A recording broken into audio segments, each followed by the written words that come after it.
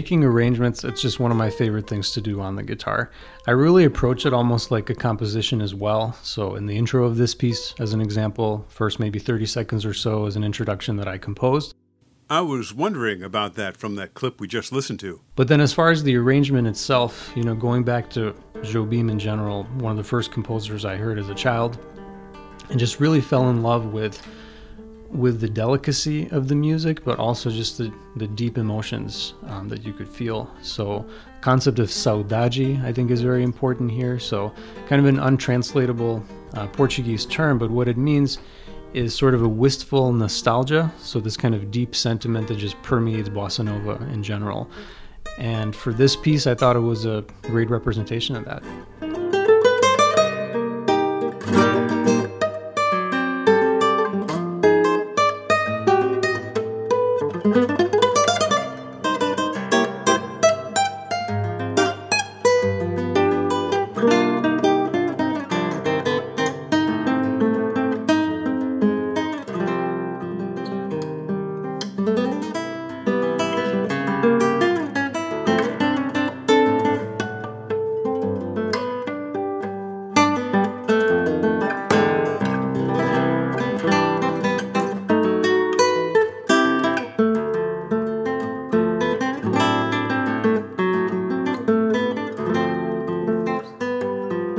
We're speaking with Daniel Volovets. That's his interpretation of a Jobim tune, in English, the No More Blues, something that comes from an Italian composer called Estate, but yet there's a bossa nova connection with this one and other connections with this one.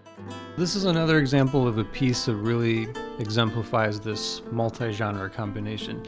Estate, originally an Italian piece, actually became popularized as a bossa nova.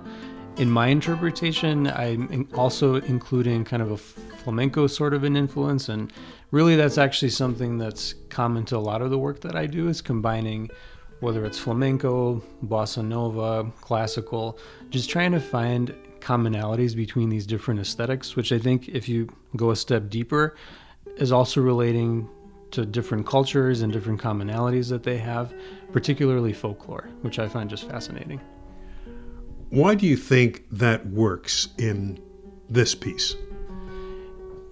For this particular piece, again, if we zoom out and think about flamenco and bossa nova, for bossa nova, you've got sort of a more languid, delicate kind of an art form. Flamenco is much more raw and overtly emotional. So you would think, okay, how does that combine together? But I find that, again, if you go back to the origins in terms of the folklore, in terms of the roots, there's quite a bit that's there that's in common and honestly works very well together. For example, looking at, bossa nova, you've got interesting harmonies that might not necessarily be utilized in flamenco, but then you can look to flamenco techniques that work just really, really well to bring out these chords.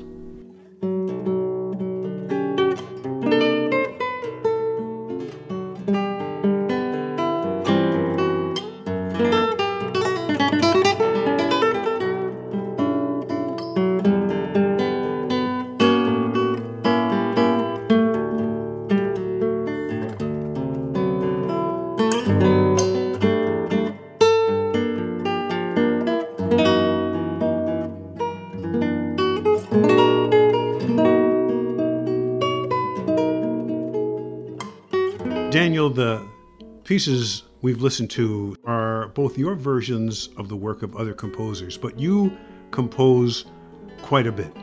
And we're going to listen to one of yours called Reverie. And in your compositions, you frequently reference more than one style of music. Could you take us through how that works out in Reverie?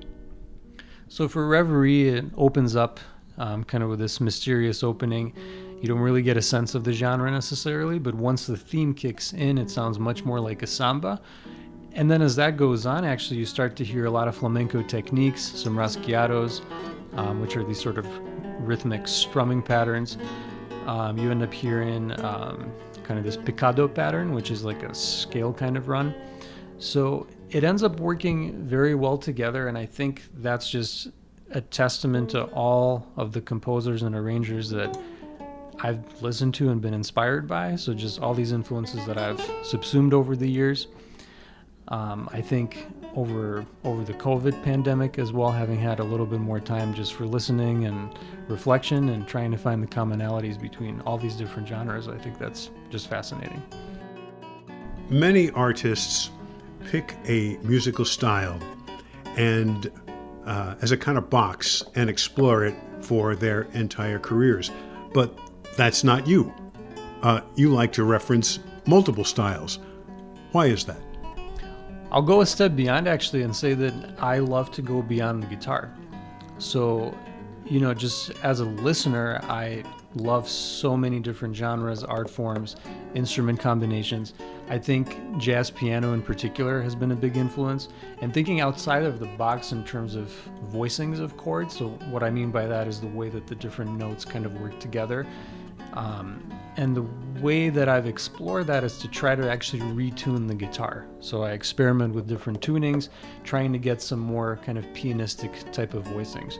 What do you use of the piano that expands the vocabulary for guitar? So on the piano, you can play notes that are very close to one another. On the guitar, that's going to be a lot harder to do because of the intervals between the strings. So with the different tunings, I can actually get these more pianistic voicings, which end up just bringing a totally different character. Sometimes a very deep kind of a resonance if I, tune the bass down.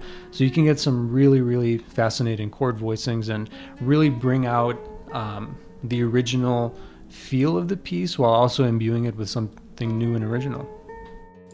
Okay, we'll pick it up with the theme.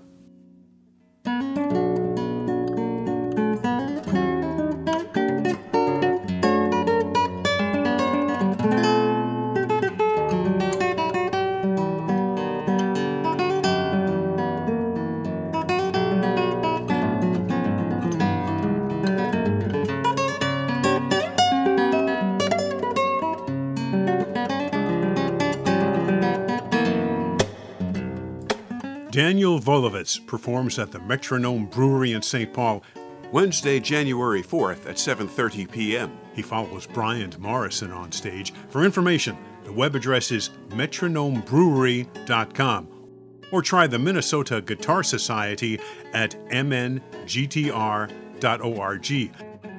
This program is made possible by the Minnesota Arts and Cultural Heritage Fund. Phil Nussbaum speaking.